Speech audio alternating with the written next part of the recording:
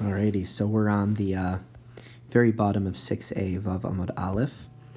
And we are in the middle of discussing the two different opinions as to what type of offering, what type of sacrifice was brought right prior to Mount Sinai, to the Mount Sinai experience, when the Torah was given to the children of Israel. Was it, what type of olah specifically, what type of burnt offering? Was it the olas re'iyah, was it the burnt offering for the festival? Or was it just the daily, the olas tamid, the daily burnt offering? So we said that there's three opinions on each side. We said there's three opinions on each, three opinions on each side of the coin, and now that's what we're going to go through. So two lines from the bottom. Beis Shammai. So we said that Beis Shammai felt that the sacrifice that was brought right before Mount Sinai was a holiday burnt offering, an olas re'iyah. And where do we know that from? Had Amran, we already explained it, that which we said. Rabbi Yishmael, we said Rabbi Yishmael felt that it was an olas re'iyah, brought right before the Mount Sinai experience. Titania, because we learned in a brisa, this is where we know what Rabbi Yishmael felt. Rabbi Yishmael Omer, Rabbi Yishmael says, Klolos ne'emru v'Sinai. This is very interesting. He says that you have 613 mitzvot, 613 commandments in the Torah. And he explains that all of the general principles of the commandments were taught to Moshe at Mount Sinai. And now we're turning to Vav Amud Beis, 6b, Upratos ba'Ohel Moed. And then the details of each one of those general commandments were taught in the Ohel Moed, in the tent of meeting. So that is a reference to the Mishkan, the tabernacle that was erected after the Mount Sinai experience. And it was there that God communicated with Moshe, with Moses. And we are told that that's where and Rabbi Yishmael is telling us that that's where the details of each one of the commandments was taught to Moshe. For Rabbi Akiva Omer, Rabbi Akiva, this is the continuation of that brisa. Rabbi Akiva argues with Rabbi Yishmael. He says, Klalos upratos ne'emru b'Sinai, both the general principles of the commandments as well as the details of the commandments were all taught at Mount Sinai. V'nishnu ba'Ohel Moed, and then they were repeated in the tent of meeting, in the tabernacle. V'nishtalshelu ba'arvos Moav, and then they were taught for a third time, but this time by Moshe to the Jewish people, ba'arvos Moav, in the plains of Moab. Okay, v'i salkadaitach. Now, so where do we see from this statement of Rabbi Yishmael that he felt that the olah offering that was brought before Mount Sinai was an olas re'iyah, was a festival olah, and not the daily olah? Where did we know this from? Like, where do we see that in his words? V'i salkadaitach, and if you're going to say olah shehikrivu Yisrael bamidbar, that the olah offering that the Jewish people offered in the desert before Mount Sinai was an olas tamid havai, was the daily olah. But then there's a problem, because mi ikamidi de meikara lo ba'i hefshet vinituach. Could it be such a circumstance where in the beginning, at first, this sacrifice, the olas tamid, the tamid olah, the daily olah, did not need to be skinned and to be cut up, to be brought onto the altar, ulevasov ba'i hefshet vinituach, and then later on, it does require skinning and the cutting up? It cannot be. Rather, it must be that the olah that was brought before Mount Sinai was actually the olas re'iyah, and then we don't have a problem. So let's just explain this a little bit. So in the tent of meeting, so according to Rabbi Yishmael, that the details of the sacrifice, the details of the mitzvot weren't taught until later on in the tabernacle, then that means that the law that the olas tamid, that the daily olah needs to be skinned and cut up to be brought on the altar, that wasn't taught until after Mount Sinai. That wasn't taught until the tabernacle was erected. So to say that before Mount Sinai, an olas tamid, a daily olah was brought without the skinning and cutting up, because we wouldn't have known that yet, and then later on it would change, that's not something that the Gemara says is feasible. That's not something the Gemara says makes any sense, because it would make sense that the Olas Tamid, that the daily Olah, which specifically the Torah tells us was for all generations, it wouldn't change. It wouldn't have a change in how it's done. And if Rabbi Yishmael felt that the Olah before Mount Sinai was actually a daily Olah, that would mean that there was a change in the procedure for it, and that's just not something that we can that we can maintain. Okay, so it must be that Rabbi Yishmael holds that the Olah that was brought before Mount Sinai was actually an Olas Re'iyah. Okay. And then we're going to talk about the next opinion, Rabbi Eliezer. We had said earlier that Rabbi Eliezer also thought that the Olah that was brought right before the Torah was given at Mount Sinai was an Olas Re'iyah. So where do we know this from? So Rabbi Eliezer did Tanya, because we learned in a Brisa. So Rabbi Eliezer's opinion, we learned in a Brisa. Olas Tamid ha'asuya b'Har Sinai. The verse says that there was an Olas Tamid, that there was a daily Olah offering offered at Mount Sinai. Rabbi Eliezer Omer, Rabbi Eliezer says, Ma'aseha ne'emru b'Sinai. So Rabbi Eliezer tells us that the way it's done was taught to us at Mount Sinai. V'hi atzma lo karva, but certainly it was not an Olah, it was not the daily Olah, the Olas Tamid that was offered at Mount Sinai. So we see very clearly then that Rabbi Eliezer feels that the Olah that was offered at Mount Sinai was not the daily Olah, rather it must have been the Olas Re'iyah, the festival Olah. Okay. Rabbi Akiva Omer, Rabbi Akiva says, Karva v'shuv lo paska. He says no. He says certainly the Tamid, the daily Olah offering, was already offered at Mount Sinai, and then it never stopped being offered, Ela ma'ani makayim, but then what does it mean when the verse says as follows, Hazvachim u'mincha higashtem li ba'midbar arba'im shana beis Yisrael. The sacrifices and the mincha sacrifices, did you bring those to me during your time in the desert for 40 years, O Jewish people, O children of Israel? So it sounds, what we're saying here is that God is saying that, did you bring me this during the 40 years in the desert? In other words, you didn't. It's a rhetorical question. And it seems very clear that this is a reference to the Olas Tamid, to the daily offering. So it would seem to be then that throughout their time in the desert, the Jewish people, the children of Israel, did not bring the daily Olah offering. So so this would seem to contradict the words of Rabbi Akiva. So we answer, Shivto Shalevi Shalo Avdu Avodah Zara. So rather you have to say as follows. You'd have to say that when Rabbi Akiva said that they brought the Tamid at Mount Sinai and then didn't stop the entire time that they were in the desert, we would say that that's a reference to the tribe of Levi.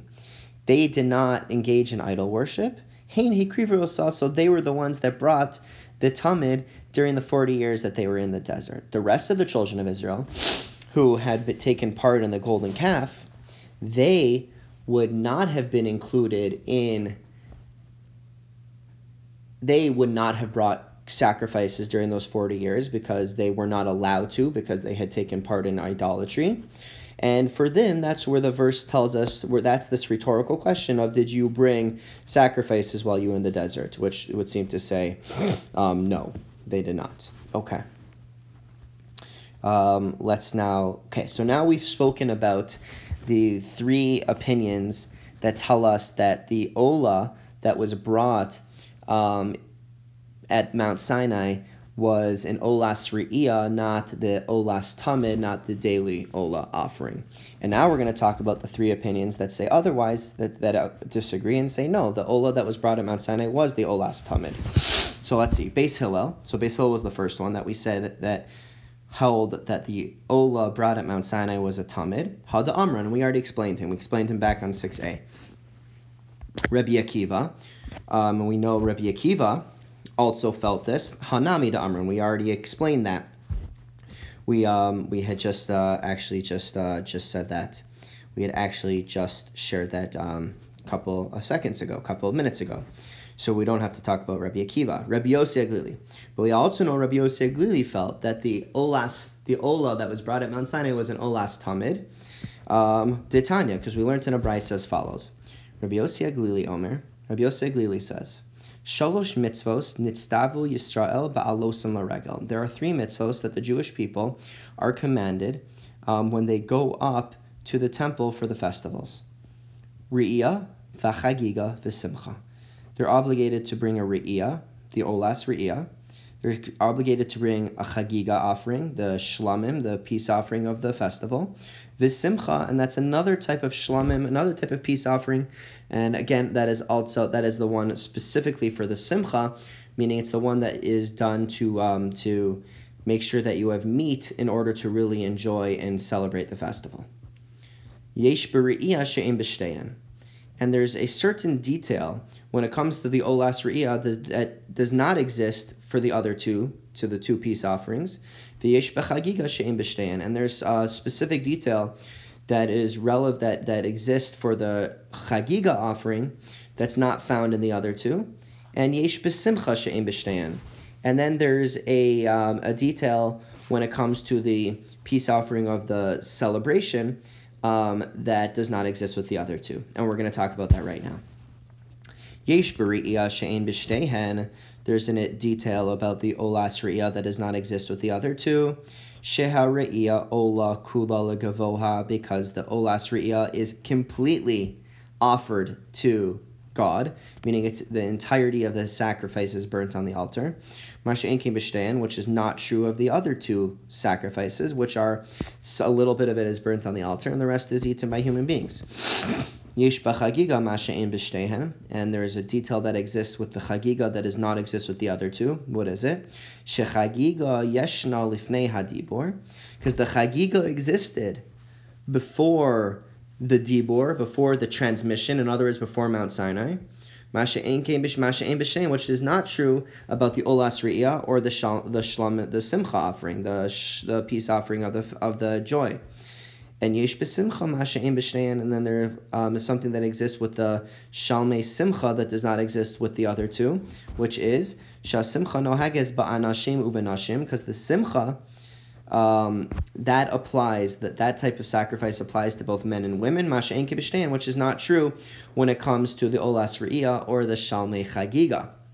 But what we do see here is that Rabbi Yossi Aglili very clearly says that there was only one of these 3 sacrifices that was offered before the Mount Sinai experience, and that was the shalmei chagiga. So obviously, Rabbi Yossi Aglili feels that when it says that an Ola was offering before Mount Sinai, that would not have been the Olas Re'iyah, that was not the festival Ola, rather it must have been the Olas Tamid, the daily Ola. So he obviously agrees with Beis Hillel. Okay. Now we're going to go back and talk about the opinion of Rabbi Yishmael. Up until now, we had understood that Rabbi Yishmael felt that the Ola that was brought at Mount Sinai was an olas re'iyah, and now we're going to ask on that. For Rabbi Yishmael, now with Rabbi Yishmael, my time kamukmis like a Beis Shammai. Why are you establishing him like Beis Shammai, that the ola that was brought before or at Mount Sinai was an olas re'iyah? So what did you say? Isal kadaitach, if you would think ola shehikrivu Yisrael b'midbar olas tamid havai. Because your whole point was, your argument is that if you're going to say that the Ola that was brought in the wilderness, in the desert, specifically before Mount Sinai or at Mount Sinai, if you're going to say that was an Olas Tamid Havai, that was the Tamid offering, mi'ikamidi de me'ikara lo ba'i hefshet v'nituach, is there such a thing that in the beginning it did not require skinning and being cut up to go onto the altar, ulevasov ba'i hefshet v'nituach, and then later on it does require skinning and being cut up. So we said therefore it must be that according to Rabbi Yishmael, the Ola that was brought before or at Mount Sinai was actually the Olas Re'iyah, because it wouldn't make sense to say that it was an Olas Tamid, because we could not comprehend that idea, we cannot digest that idea of the rules of the procedure of the Olas Tamid changing midway through. So that's what we had said. But then we say, but wait a minute. That's not so simple. V'ha Rabbi Yossi Aglili. Take a look at Rabbi Yossi Aglili. De Amar, who said, Ola shehikrivu b'Yisrael b'midbar, who said that the Ola that the Jewish people brought in the desert, specifically at Mount Sinai, Tamid Havai, was an Olas Tamid. And that would mean then, Me'ikara lo bai hefshet v'nituach, which means that according to Rabbi Yossi Aglili, in the beginning it did not require being skinned and being cut up. Ulevasof bai hefshet v'nituach, and then later on it changed and it did require being skinned and being cut up. Ditanya, because we learned very clearly in the Brisa, Rabbi Yossi Aglili, Rabbi Yossi Aglili says, Ola shehikrivu Yisrael b'midbar, that the Ola that the Jews brought, the children of Israel brought in the desert, Eina te'una hefshet v'nituach. It did not, in the beginning, it did not require skinning and being cut up. Lefi she'ein hefshet v'nituach, because the concept of skinning and being cut up to be brought on the altar, ella me'ol moed ve'elach, only existed from when the tabernacle was erected and onwards. So we see Rabbi Yossi Aglili clearly holds that the procedure could have changed midway through. And if that's the case, then why are we so sure that Rabbi Yishmael couldn't have said exactly the same thing, and therefore agreed that the Ola that was brought at Mount Sinai was actually the Olas Tamid? And fine, just like Rabbi Yossi Aglili, it changed, the procedure for it changes midway through. So we answer, Sameh Mikan Rabbi Yishmael. So we say, you're right. Delete from here Rabbi Yishmael, meaning do not include Rabbi Yishmael in the list of Abaye as to the opinions that hold that the Ola that was brought at Mount Sinai was an Olas Re'iyah, because it's true, according to Rabbi Yishmael, it could have been an Olas Tamid as well. Okay. All right.